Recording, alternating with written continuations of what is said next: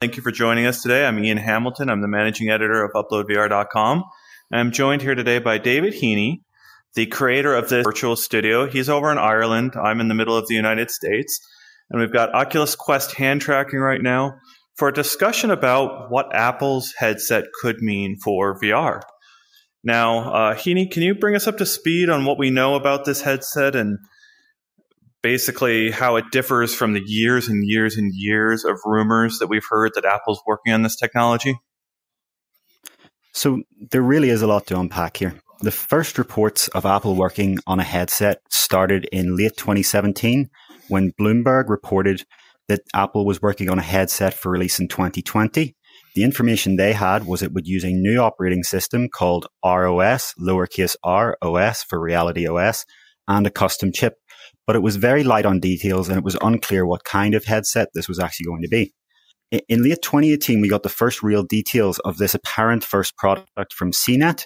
They revealed that the code name for it is T288. It would have dual 8K displays, release in 2020, but how it would work is be powered by an external box. And so we were waiting for a while for this headset that was going to be very, very powerful, very high end, where you have a wireless box that's almost like a tiny little computer you put in the corner of the room that transmits the signal to the headset. Now, it looks like over the years that's been cancelled. Specifically, what Mark Gurman, Bloomberg again, reported earlier in 2020 was that Johnny Ive, Apple's famous designer who's in love with minimalism and keeping products sleek and streamlined, balked at the idea. That is a direct quote, BALKED. And apparently after months of debate, Tim Cook sided with Ive. Now, the question is, who was on the other side of the debate? And the answer is the leader of Apple's AR, VR projects, a man called Mike Rockwell. And he joined Apple around 2015 to lead this project. And it looks like he's really been sinking his teeth in. Beforehand, he led engineering at Dolby Labs, who's behind audio codecs and other home entertainment things, as well as things for cinemas, advanced technology. And so it looks like he's been working for the past 6 years on a project that has slowly shifted from this external wireless tethered box to what is now, from the more recent reports, a sleeker, lighter Oculus Quest made with fabric and high resolution cameras. This is now the headset we expect and is being reported to release in 2022, pending no changes. And we got the first details from an outlet called The Information in late 2019. They're a subscription outlet that reports on insider tech details. And we find that they've had quite a few scoops on Apple and Facebook and Google's workings in AR and VR. And so they revealed the code name for this project / headset, which is N301. And they gave us more details such that it would have spatial environmental mapping and extremely high resolution displays. At this stage, we still thought it was going to be a VR headset in the sense of hardware, but an AR headset in usage. But in the most recent report, which just came out last week, we have Bloomberg again, Mark Gurman, giving more details. The same headset is now for mostly virtual reality, that they've worked very hard to get it as slim as possible, including the fact that instead of a glasses spacer, you will just get prescription lenses if you're hard of sight. It will have a fan inside it to cool it, typical of a high intensity 3D graphics, and that it would be much more expensive than Oculus Quest, with some Apple insiders suggesting that it may only sell in the low hundreds of thousands of units per year, which would be significantly lower than Apple's other standalone products.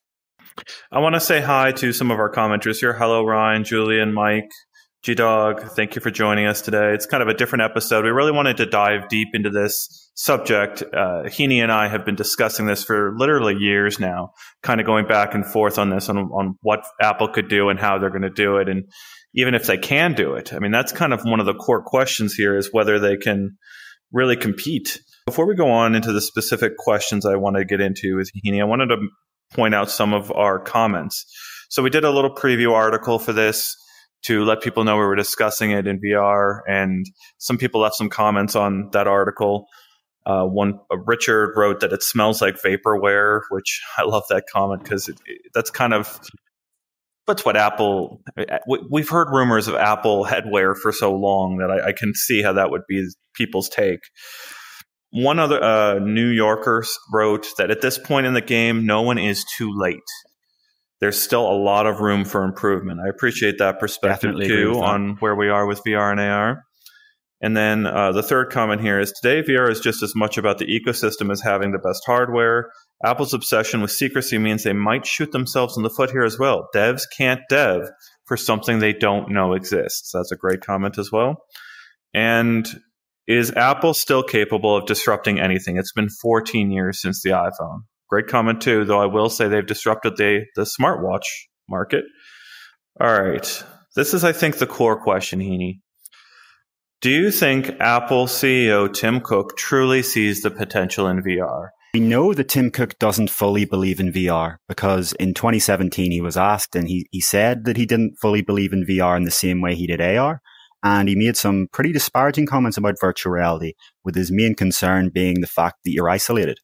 Though what we have to wonder is, since 2017 and now, what virtual reality experiences has Tim Cook tried? What internal prototypes at Apple has he tried, and have those changed his mind? We can't know the answer to those questions, but what we do see is a headset that is now trending from AR, as we originally thought, and it was originally reported, to becoming a virtual reality headset. Although I don't think it's going to be in the same way as a Quest, a gaming-focused headset.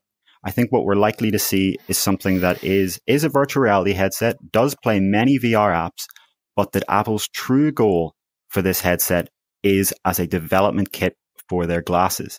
And one of the interesting things we also heard in this Bloomberg report is that those AR glasses, which had been reported for years as likely coming in 2023, likely will not make it by that date because it's still in the architecture stage and the technologies behind it are very early. But we know that a lot of the tech giants have been working on AR glasses for years, and a lot of them had to delay it. So I don't think that says anything about AR at Apple specifically. The thing I think is a problem with Apple is they are going to want to access a market that's as large as the iPhone. They kind of transformed as a company from a computer company and an iPod company into a company that's in everyone's pockets, using the iPhone as the way to do that. And if they get too distracted by the potential of AR being on everyone's head out in the real world, then they may ignore the potential of VR. And I guess I'm really curious, Heaney, can you hear me now? Yes. Okay. So one of the questions I wanted to ask you, Heaney, is where do you think VR is going to be in a decade? And do you think Apple cares?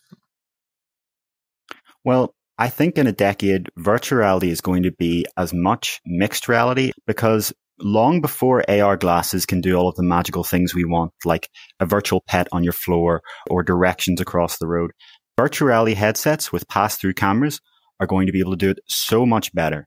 And they're going to be able to go further than just placing objects. They're going to be able to fundamentally change your room. So I think in 10 years, when you put on a VR headset and start playing a game, the game is going to adapt not to an environment that the developer handcrafted, but to create a story or an engaging gameplay in the environment of your own home and your own room, or if you're outdoors, even the park. And using all that space is going to make it a much more immersive experience than standing around in a small circle and pressing a thumbstick while barely moving, which is what a lot of the VR is today, but I doubt that will last. The VR in 10 years will be as unrelated to your physical environment as it is today. And I think Apple's headset is going to be able to deliver on that experience. If you look at the kind of developers that Apple is apparently talking to, they're AR developers. They're not VR developers. Even for this VR headset, I don't think Apple will approach it in the same way as Facebook has, as a sort of very singular VR gaming product, but as more of a mixed reality product that also can do games. To bring up something you said earlier, the commenter that was discussing what controller Apple was using for this, I don't think we're going to see, I think everyone knows that we're not going to see a touch controller here. We're not going to see a controller with thumbsticks and a trigger and a very gamery look that kind of just looks like a PlayStation controller cut in half. What we're hearing, and what seems much more likely, is that there will be more like the Gear VR or Daydream or Oculus Go controllers, where it's simplified, but will still deliver tracking. So that means it can still play games like Beat Saber, but I don't think you'll be playing some of the more advanced games where you're using thumbsticks and grip triggers and buttons all in very rapid succession. I don't think that's Apple's focus. I don't think that kind of hardcore gaming has ever been Apple's focus, although I do think there is a huge casual gaming market that will emerge in virtual and mixed reality. Yeah, those are really great comments, and I agree with a lot of what you're saying. During that conversation, my cat jumped into my lap, and I love the illustration of my cat in VR because, the cat or dog in your room doesn't understand you're wearing a headset, doesn't know that you're seeing another place. And it's kind of a fundamental feature of these headsets to incorporate your actual life into the experience. And so, here's my cat wanting in my lap again. A headset that recognizes your pet and immediately incorporates that into your experience and lets you see your cat, pet your cat, and still do whatever you're doing in VR is kind of a fundamental feature that we've kind of just ignored. It's like we're forgiving it because this system is about gaming, and it's about gaming in other worlds rather than gaming in your actual physical environment. So it's not important to the current system that you can actually pet your cat in VR. And that's one of the things that kind of needs to change.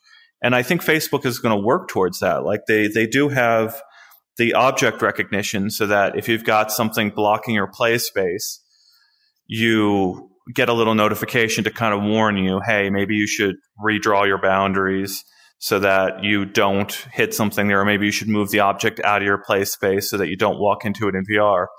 The flip side of that is, I think what we're seeing from Facebook is they are working at the cutting edge of what they can do with a standard chipset that is made by Qualcomm and pushing what they can do with that technology as far as they possibly can.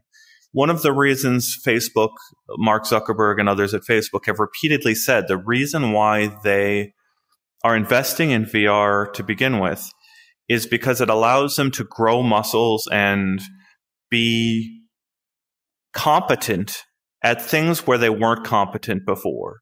And if you look at Apple, they're kind of a decade or two ahead of that evolution. They have their own chips. We just saw that Apple started switching over their PC line to their own homegrown chips. And Facebook kind of needs to get there and develop their own chips in order to take VR to the next level and take AR to the next level.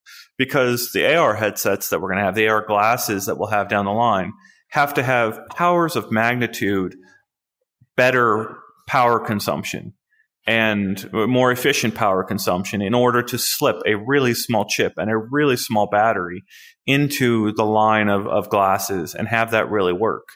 And you have to kind of develop your own technology to do that.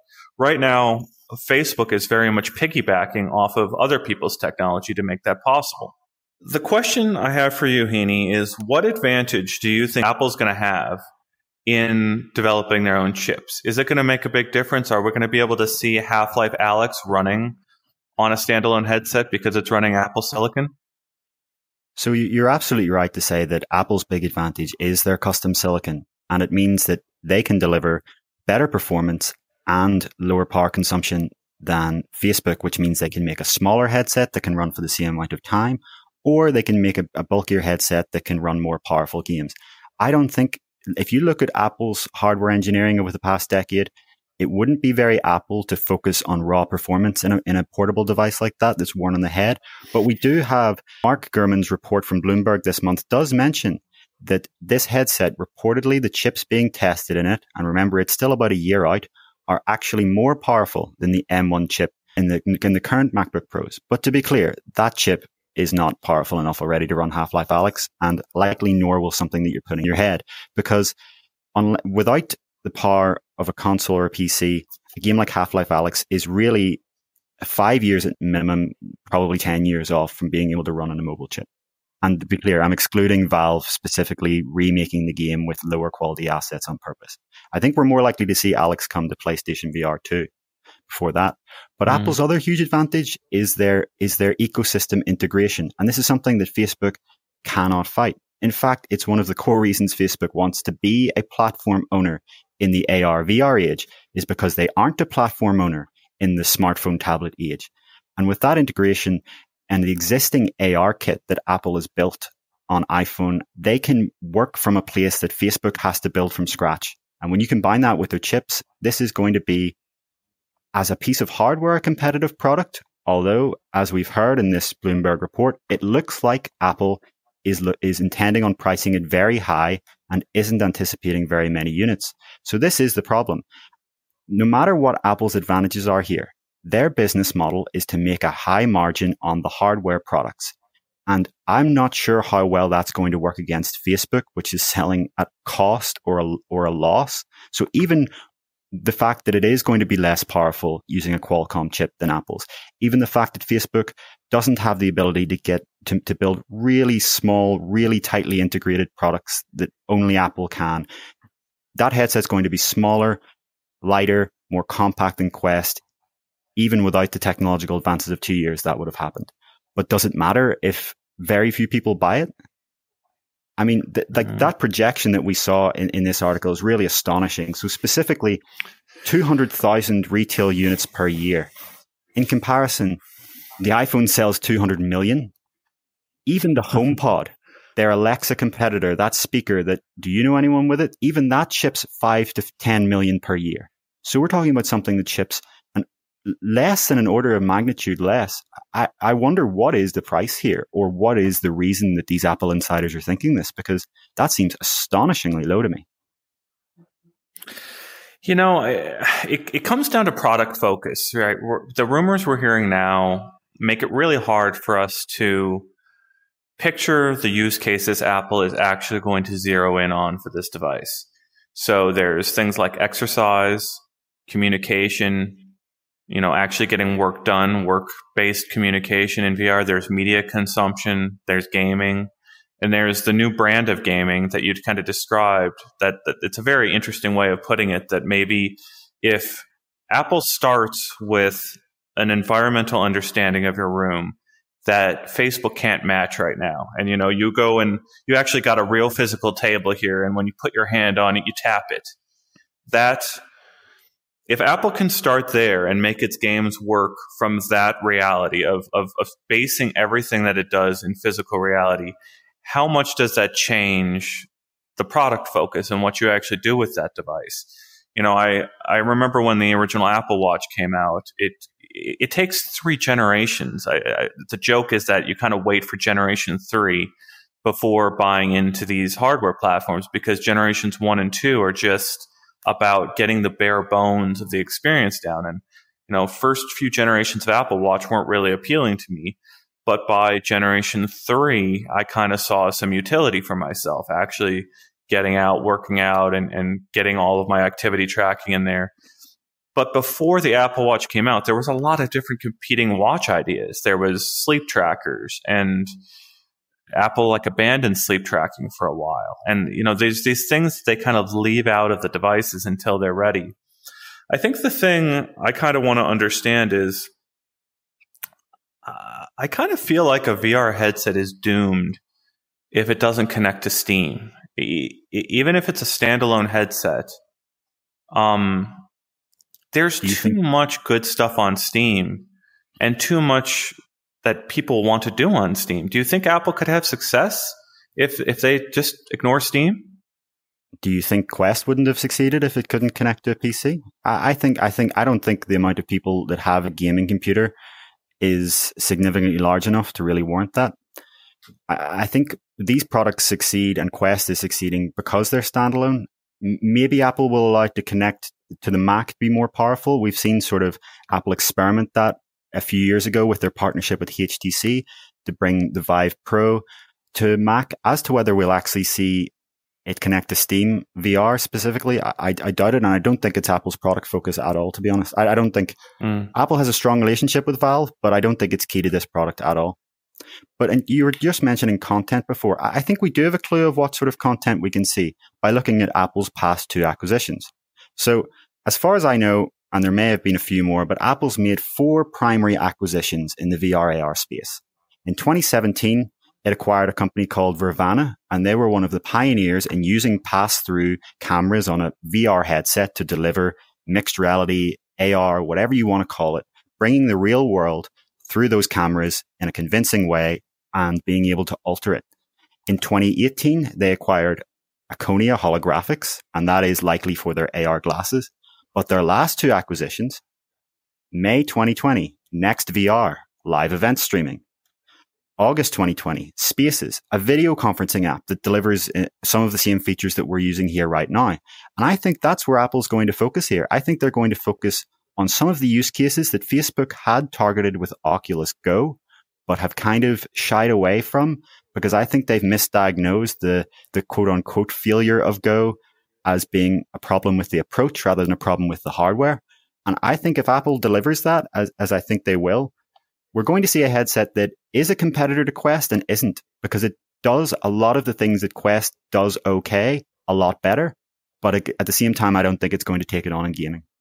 The thing I kind of have a problem with is I feel like Facebook has room in its product lineup now for a high-end Quest.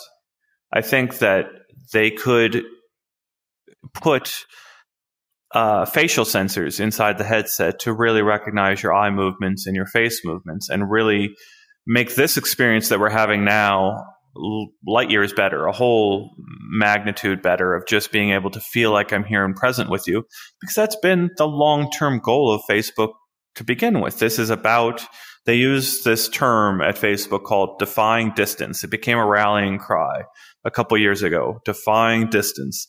And I've talked to people at Valve where they also saw the idea of being able to be with someone despite incredible distance between them.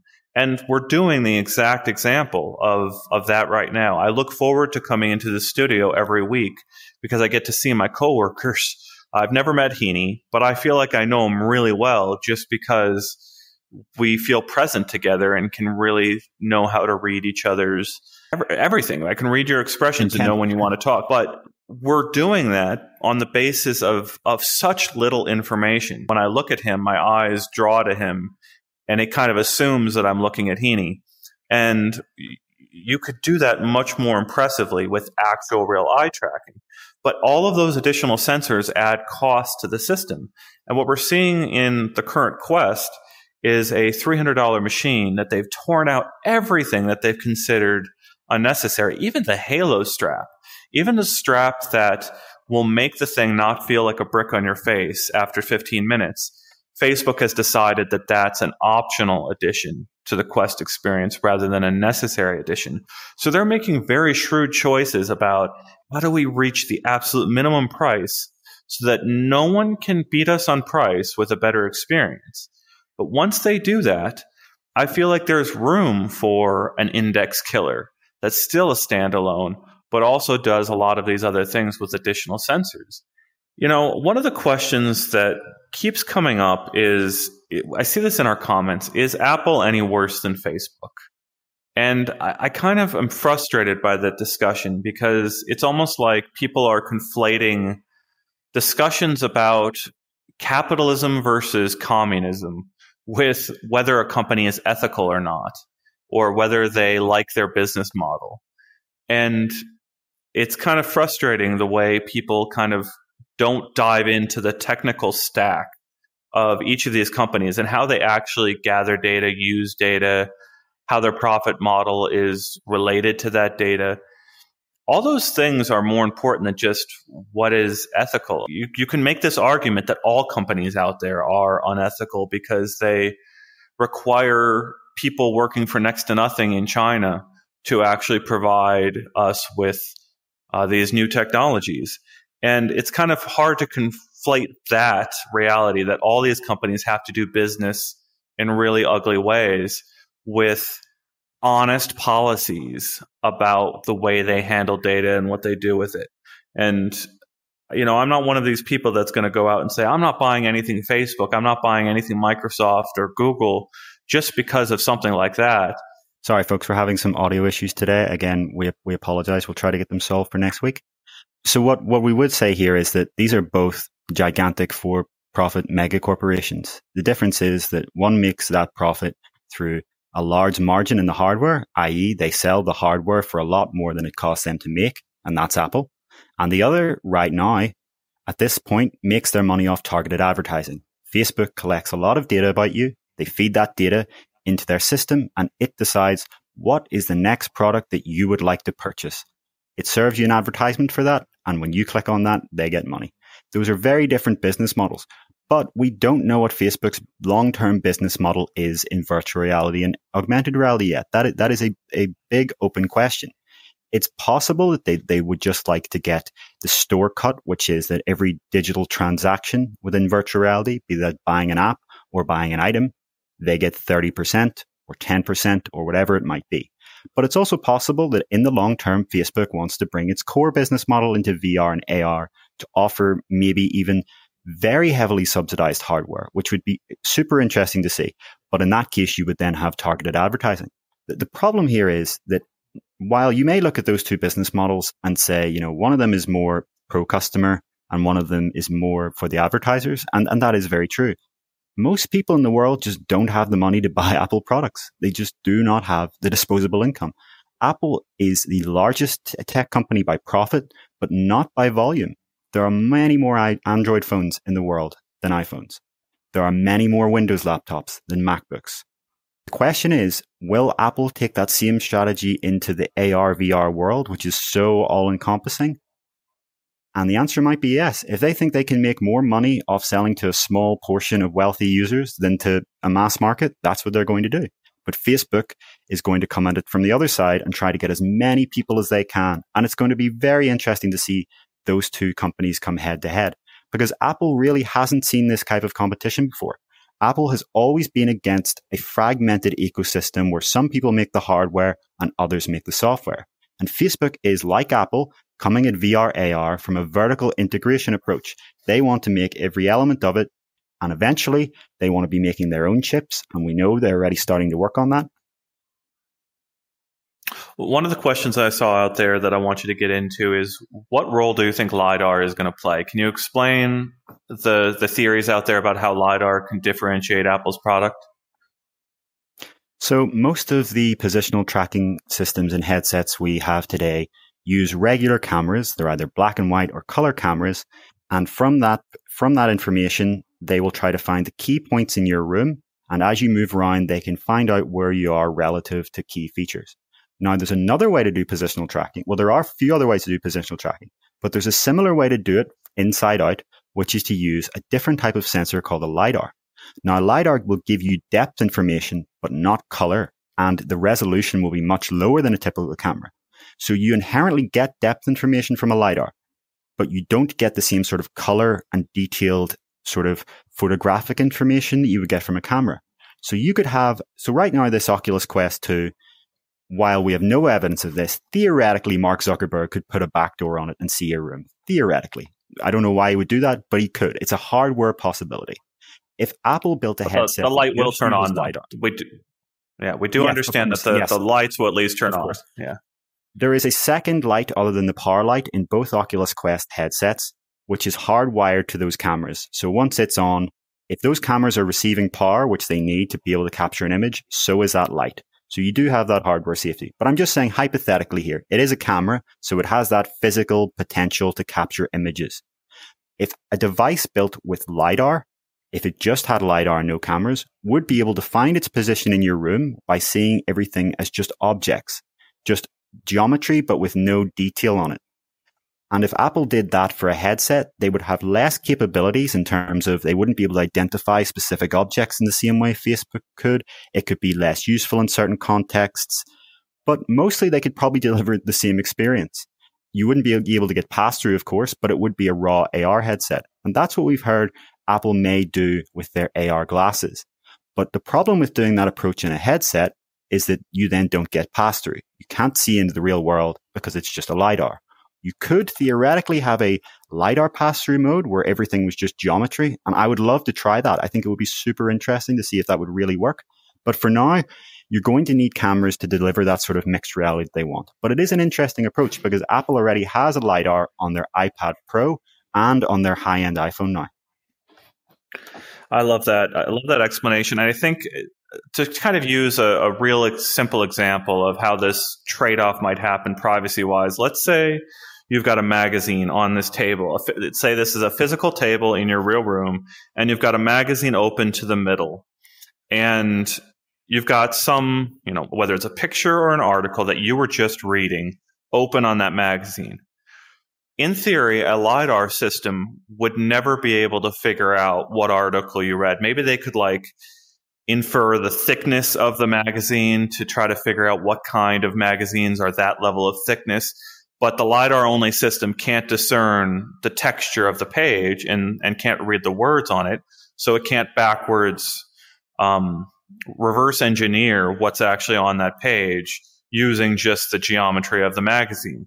And if you've got pictures on the wall, you've got a lot of things that could fit those criteria that are just by design protected because the system can't discern that detail. Now, these camera-based systems, they might be able to reverse engineer some of those things and figure out some of the things that are in your environment, the brand of couch you bought, the type of food you've got in your kitchen. They could, discern maybe the words on the front of the box using the cameras. But I love your explanation that you kind of have to have both systems. You do kind of have to have a system that's capturing visual data in order to get a useful pass-through experience. And I want to have a really useful pass-through experience. I will say that I think the XR3 from Varjo, I believe has LiDAR on it. The latest XR3 from them has LiDAR as well. LiDAR. So it'd be very interesting to test. Yeah, it would be really interesting to test out the way they're using it. And even more to the point, how they're showing other people in the room which of those sensors is being used at any moment.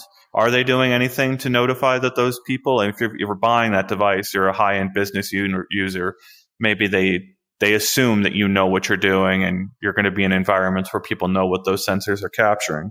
And in general, the Varjo is connected to a computer, which is running Steam VR, and most businesses using that headset are running their own software that they've developed themselves or that they've contracted a software company to make. So businesses wouldn't really be concerned about that unless they were using Varjo software.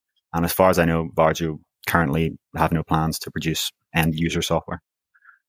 Now, what's interesting, again, though, Apple's model is to develop its own hardware. And so there might be, at some point down the line, some kind of sensor that is a combination of both of these things, captures visual data and sends out light to measure distances around it. But maybe it's locked within a proprietary Apple stack that makes it very hard to hack. One of the things we've gone back on is if you go back to the original Oculus Rift, they had 3 sensors that you would place up around the room. And you've got a better explanation of this than I do. But those sensors could be converted into kind of workable webcams that only saw in grayscale. If you really hack the system and dug in, you could convert and get a usable image out of those original sensors. I'd argue the Quest camera system seems to be architected in a much more secure way than that original system. So what you're seeing is a progression in privacy from one generation to the next, even in Facebook's own hardware development. The question is, what's the next generation? In 2022, can Facebook lock it up even tighter than they already have? That's what Andrew Bosworth over at Facebook, the head of Facebook's VR program, said in his recent memo to the team, is that we need to be architecting these things and differentiating ourselves on a basis of privacy. And I think that's a really clever, smart, strategic point from Facebook, because if Facebook isn't differentiating itself on the basis of privacy, then Apple is. And they don't want to be following Apple's privacy models going forward. I really doubt that Andrew Bosworth's attempts to reposition Facebook as a privacy-first company are going to work with the people who are concerned about privacy. What I would say is the evidence of the technology market shows that most consumers don't put privacy very high on their list of priorities. That's not to say they don't care about it, But I think even if this attempt does fail, and even if people still in 5 years from now consider Facebook to be a shady company that doesn't take privacy seriously, which is what a lot of people feel about Facebook, that is the reality, they'll still be able to sell a lot of products to people who are fine with trading that off if it's a fifth of the price of the Apple alternative. And I think this is why it's disappointing that it's great that we're seeing Apple come in as competition, but from the sounds of it, this is going to be a $1,000 to $2,000 product. And that's not really the kind of competition that Mark Zuckerberg really stays up late at night about. I think what we really need if we want healthy competition in this market is an open operating system that's similar to how Android worked in the phone market just after iPhone, that any headset maker can build a VR headset and load this on, and it will have a store, it will have tracking, it will have user accounts, it will have all of these things that they don't want to do as a hardware company. And if we're just going to get two vertically integrated, closed proprietary companies battling it out, there really needs to be a third space there to have healthy competition. Otherwise, it's just, realistically, at the end of the day, it's just, if you're rich and you can afford it, you protect your privacy with the Apple headset. If you can't, you get the Facebook headset. And that would be a very disappointing position for the virtual reality market to be in. And to be fair there, I mean, we're talking about the perceptions of the audience out there, not the actual way that these devices are going to be architected or how they use data. Heaney was very careful earlier in the conversation of specifying that there's the people out there who, I'm seeing a lot of people out there who are, going and setting up dummy Facebook accounts just to use an Oculus Quest. And I think that's a perfectly legitimate way of trying to have the best of both worlds. You basically, I did that essentially a couple of years ago. I deleted my entire Facebook account. I downloaded all my data. Then I deleted the account and I set up a fresh account that didn't have 10 years of history stored in it. And that's how I chose to use it. But there's people trying to set up accounts with fake names or even with their real name, but with nothing in it, just to use an Oculus Quest. And the problem is, I don't know that in many cases, people get banned. In many cases, trying to do that gets banned. I feel like trying to work around this isn't going to work in the long term, because even if you're not banned in the short term, all it takes is one update to their detection system in a few months' time and you're gone. And a few people have had that problem. I think the problem goes deeper than that. It's not that people care that Facebook has all this past data on them. It's that with the new data and memories and experiences and conversations they're having in VR, some people just don't trust Facebook to be the arbiter of that or to have any involvement in that. There's some people who rightly or wrongly would not put on a VR headset made by Facebook and say anything remotely private, even in a private session. There are real privacy concerns. And if you look at Microsoft in the 1990s, they were a massive tech company with near monopoly position with a very bad reputation. And they kind of worked it off after a few decades. And that's probably what Facebook is hoping will happen. But as to whether they can actually pull that off, I doubt it. But again, the market of people who are fine with this trade-off and think that that is acceptable for the value that they are getting on a $300 product that realistically probably should cost twice this, there's still going to be a lot of people that take that path.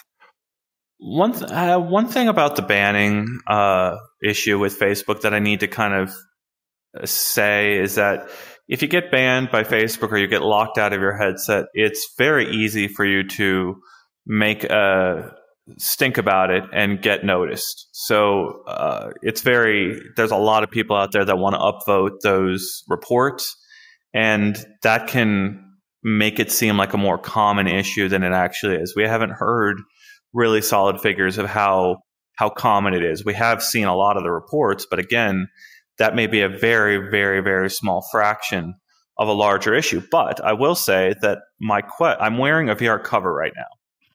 I got the VR cover because my head started to break out in pimples after using the Oculus Quest 2 for months, but using it several days, for a couple weeks in a row where I did very heavy exercises using Supernatural. And then I noticed my head was breaking out in pimples, getting aggravated a little bit. So I went and got the VR cover to replace the facial interface on the Oculus Quest 2 and try to ensure that if I put the headset on myself or put on the headset on someone else, I'm not going to upset their skin on their face just because I'm using this system.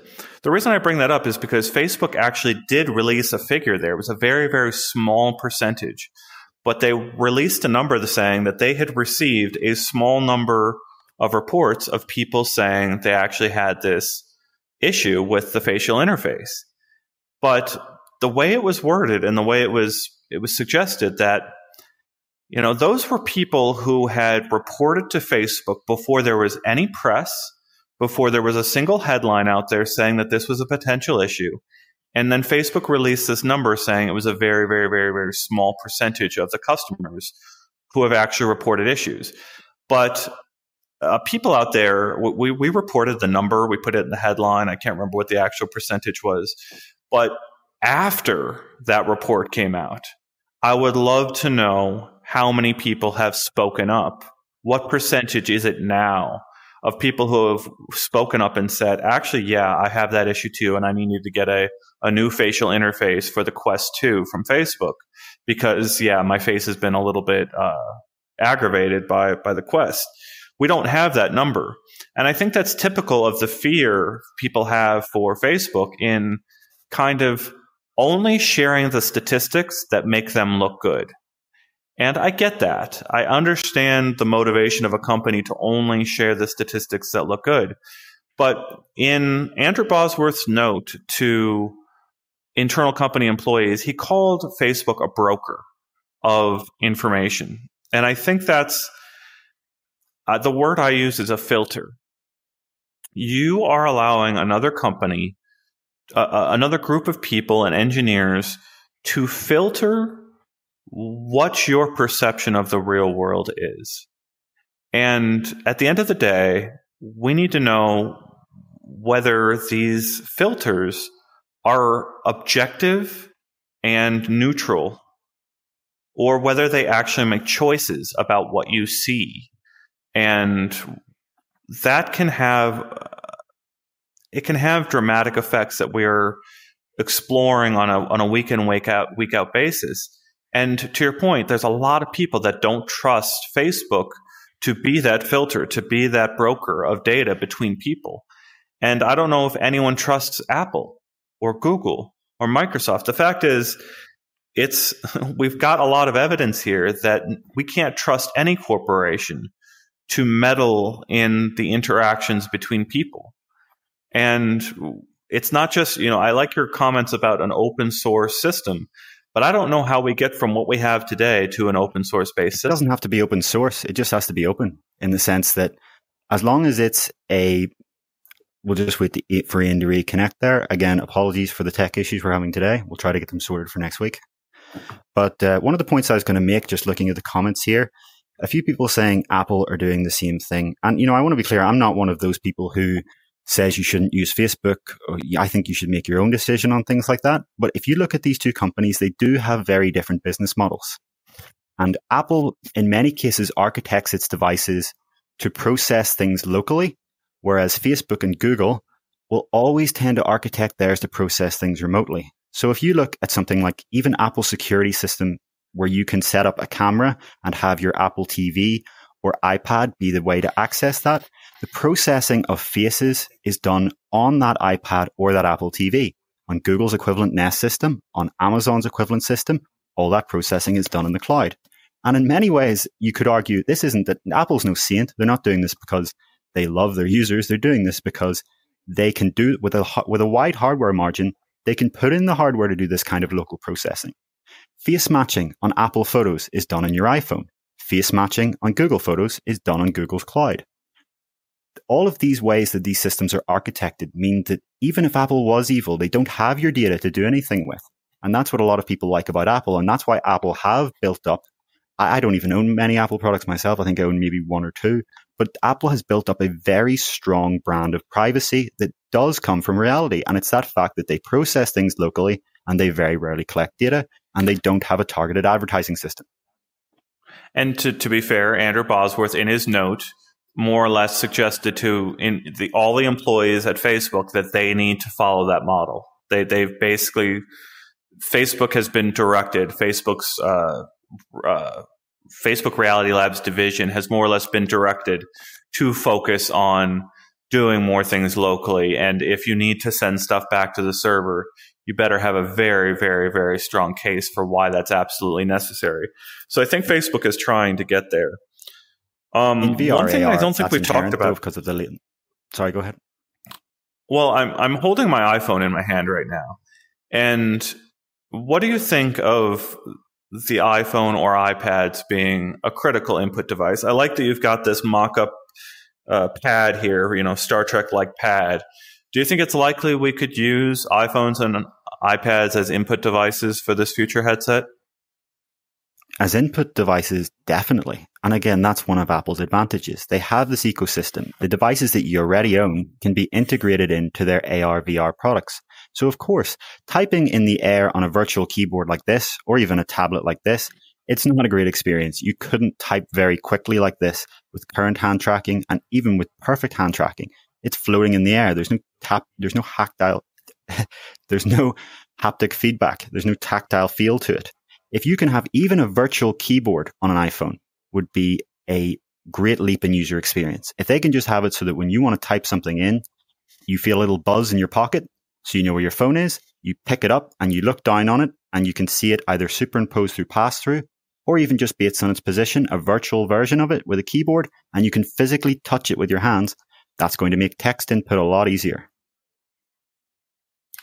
We've covered a lot of ground here. I would love to hear any comments. If you've got any questions or comments that you'd like us to cover before we wrap up today, please leave them in the YouTube comments. We can read them live here in VR, and we'll try to get them answered and talk about them a little bit.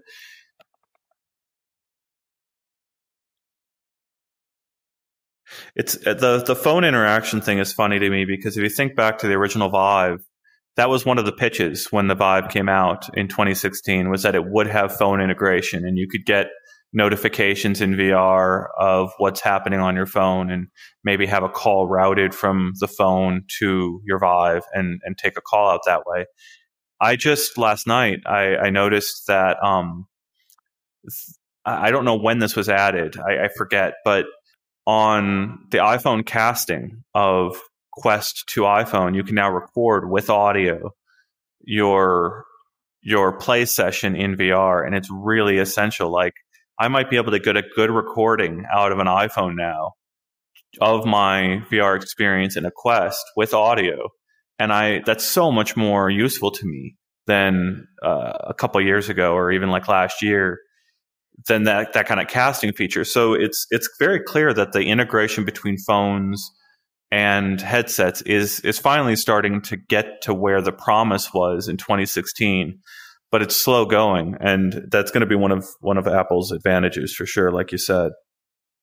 Integrating with their software services as well will be a big boost. Facebook has to build all this from scratch. Apple can have it so that you can watch Apple Movies and Apple TV Plus beside someone in VR with a friend, because they own that pipeline. They build for Apple TV Plus.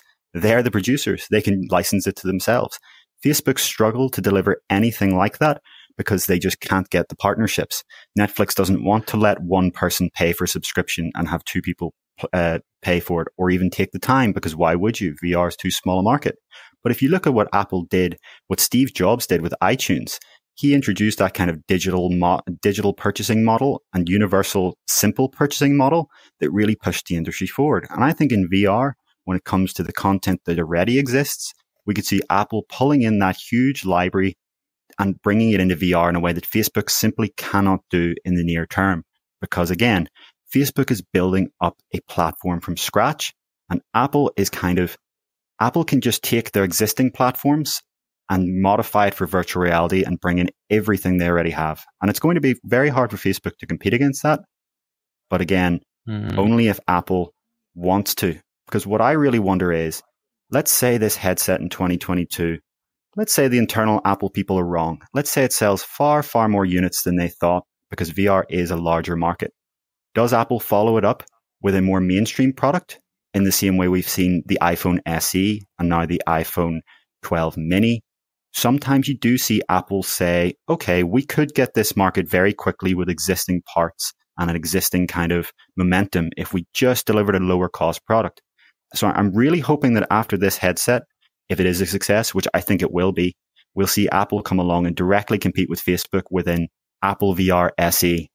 And that's the only thing that's really going to scare Facebook, because these sort of products aren't going to. So I want to talk about a couple things. I want to thank Alakazam for a donation. Just donated us some money. Thank you so much. That really helps us. And if anyone out there wants to donate, we would really appreciate it. Alakazam's question was saying, join late, but are the rumors true? Is it going to be an 8K by 8K lens? I'm wondering if that's meaning an 8K by 8K display. What do you think is going to happen on the display? So that 8K by 8K rumor is from the original reports, where Apple was working on a wireless box that you would place in your room, and it would actually do all the processing, and it would send across the video signal to your headset. And that means they could deliver a sort of very high fidelity experience. What we do know from the reports, or at least what's being reported by both Bloomberg and The Information, is that this headset that Apple is now making, which is a different headset, a more Oculus Quest-like headset, has higher resolution than even the Quest 2, which uses a nearly 4K panel. Will it be 8K by 8K? Probably not, because even if they can source displays like that, powering them in a mobile device is just not really practical. Because when they moved from this idea of a wireless box, that's moving from basically the same thing as PC VR to now mobile VR. And when it comes to what you can do in that power envelope, it's night and day. And unfortunately, I really doubt we'll see dual 8K displays in this now. But I would love to be wrong. Yeah. The last thing I wanted to get into, and we'll look at any last comments before. So if there's any last questions, we'll try to get to those right before we close out today. But I want to go back to something you mentioned about acquisitions. You talked about Spaces, VRvana, and NextVR. I want to go back a little bit further than that. And Apple bought a company called FaceShift.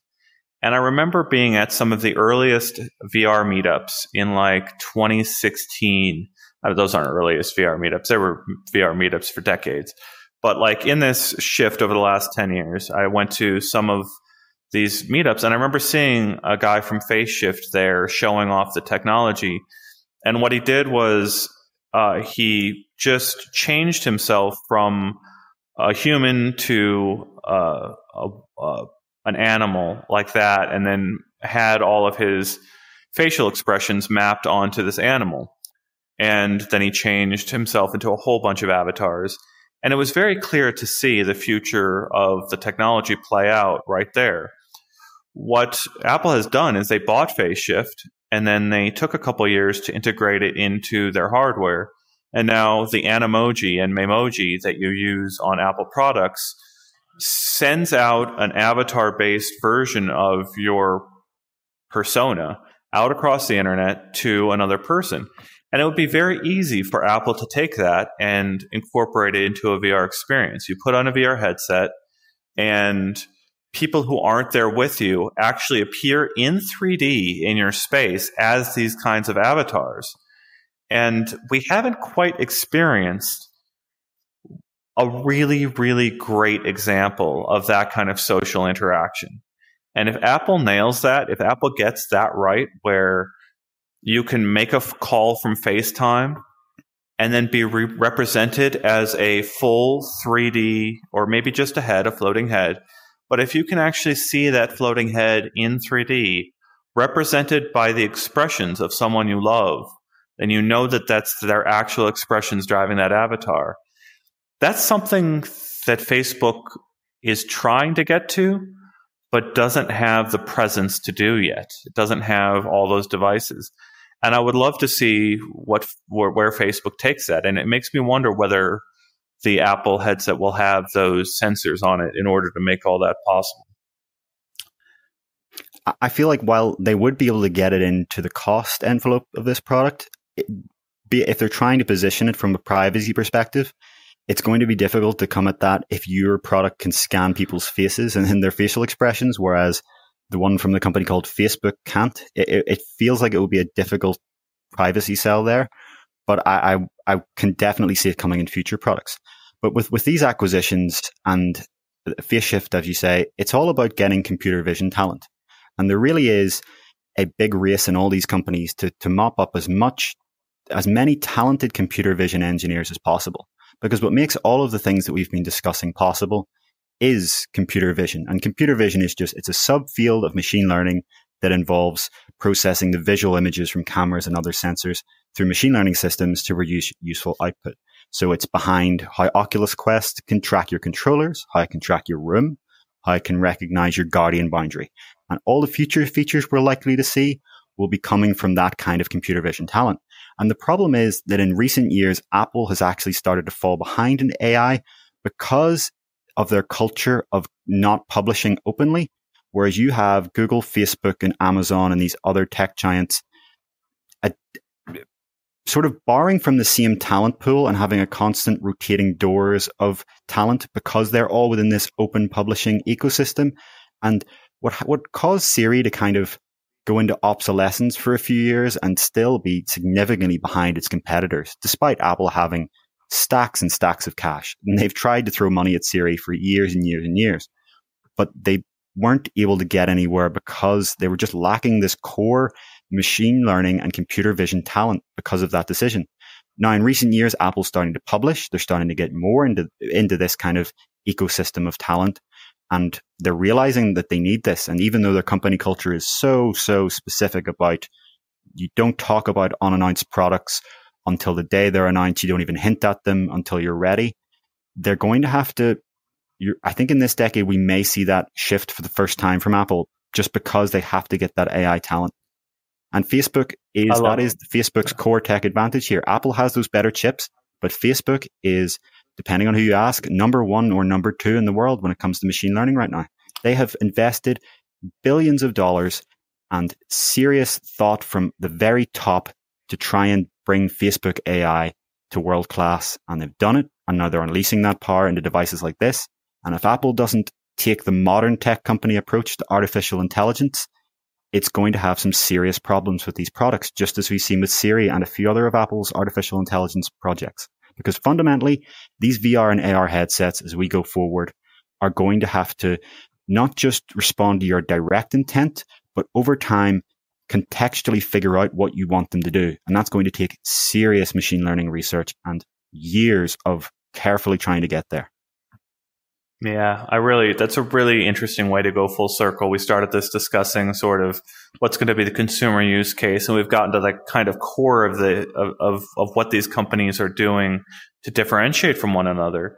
And that's in the way they hire people and how big their teams are and the perks they give those people. And I think that's going to be such a fascinating thing to see play out over the next couple of years. The thing that I think is, I don't think it's apparent to the people, a lot of our customers, a lot of people who view us, Facebook, the money any of these companies will pay for a good engineer is shocking. You can't really comprehend how rich you could be going to work at Apple or Facebook, and going out the full length of your contract and, having stock vest over that period. It's life changing in a way that most people don't really realize. That, like, you would think most places are going to pay you well. You go and apply for your jobs.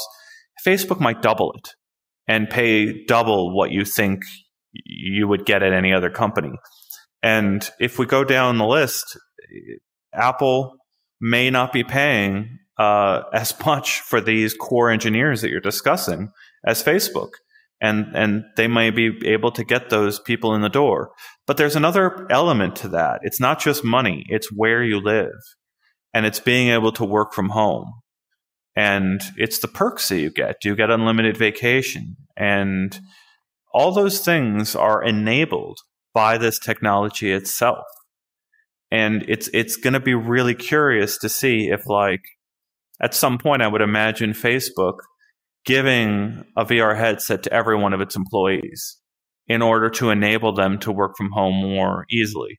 Right now, that's kind of absurd because you don't want to be asking your employees to work in these headsets for 8 hours. You're asking them to quit their job if you do that. But we could get to a point where these headsets are good enough that you could do your 8 hours of work from VR, and you want all of your employees to have that hardware.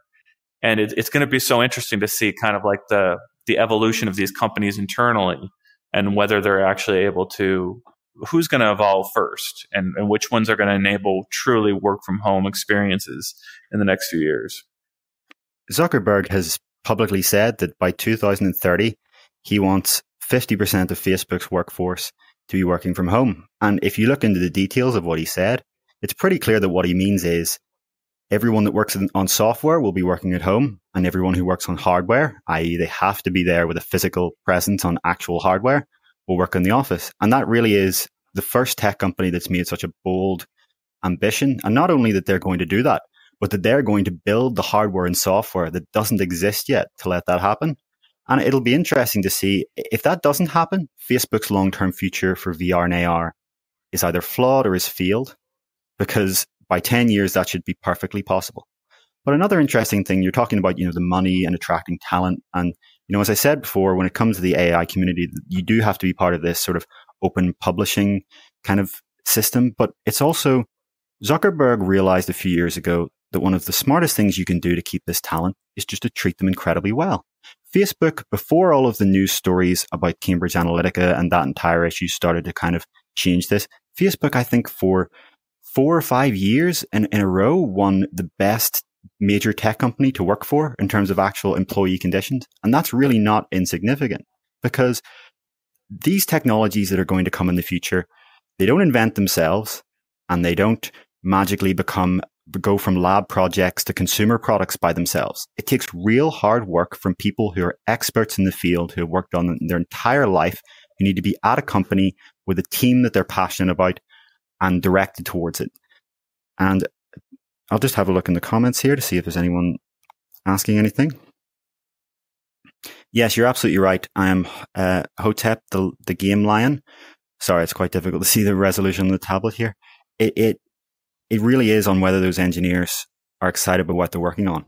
And for Facebook, AR and VR is their big project. It's their future. For Apple, it's one of many things.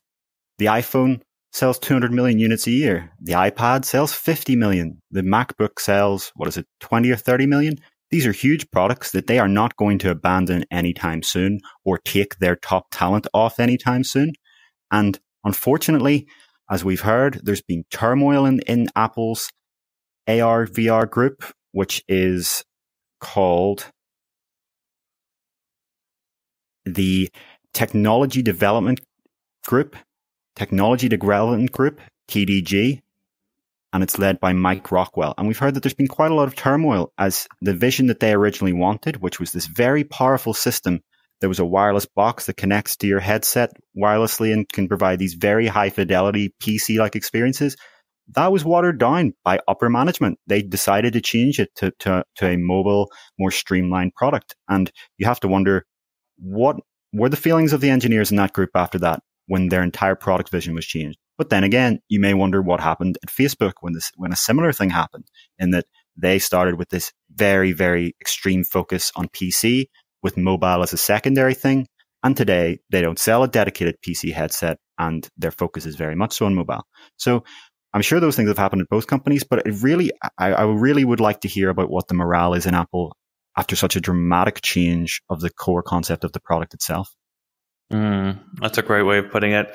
I'm going to read out a couple comments here and we'll wrap up for today. Thank you all for joining us. I love these comments here. Mike saying, I would like to volunteer to work 8 hours a day in VR. They can study me to see how fast it kills me. I don't mind.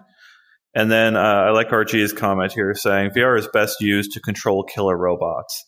Because, I think that's ultimately the biggest interesting fear. One from you see something cool, E1360 VR here, saying that you like that Facebook, that you're just mentioning that Facebook recently tried to hire the Decadeer employees, and that is a headset releasing hopefully in a few months, which may bring some innovation to the PC space in terms of having hip tracking and other advanced features and being available with the HP Reverb G2's resolution, but at a much lower cost. What I would say about that, though, is Facebook tries to hire everyone in the AR VR space. They really, if you look at their employee growth in AR VR, every year it just gets bigger and bigger and bigger. Facebook really wants to be a platform holder in the next generation of computing. They don't want to be on they don't want to be on Apple and Google's phones. They don't want to be on Apple and Google's devices. They want to own the device and the product. They want everything, just like Apple has and just like Google in many ways has.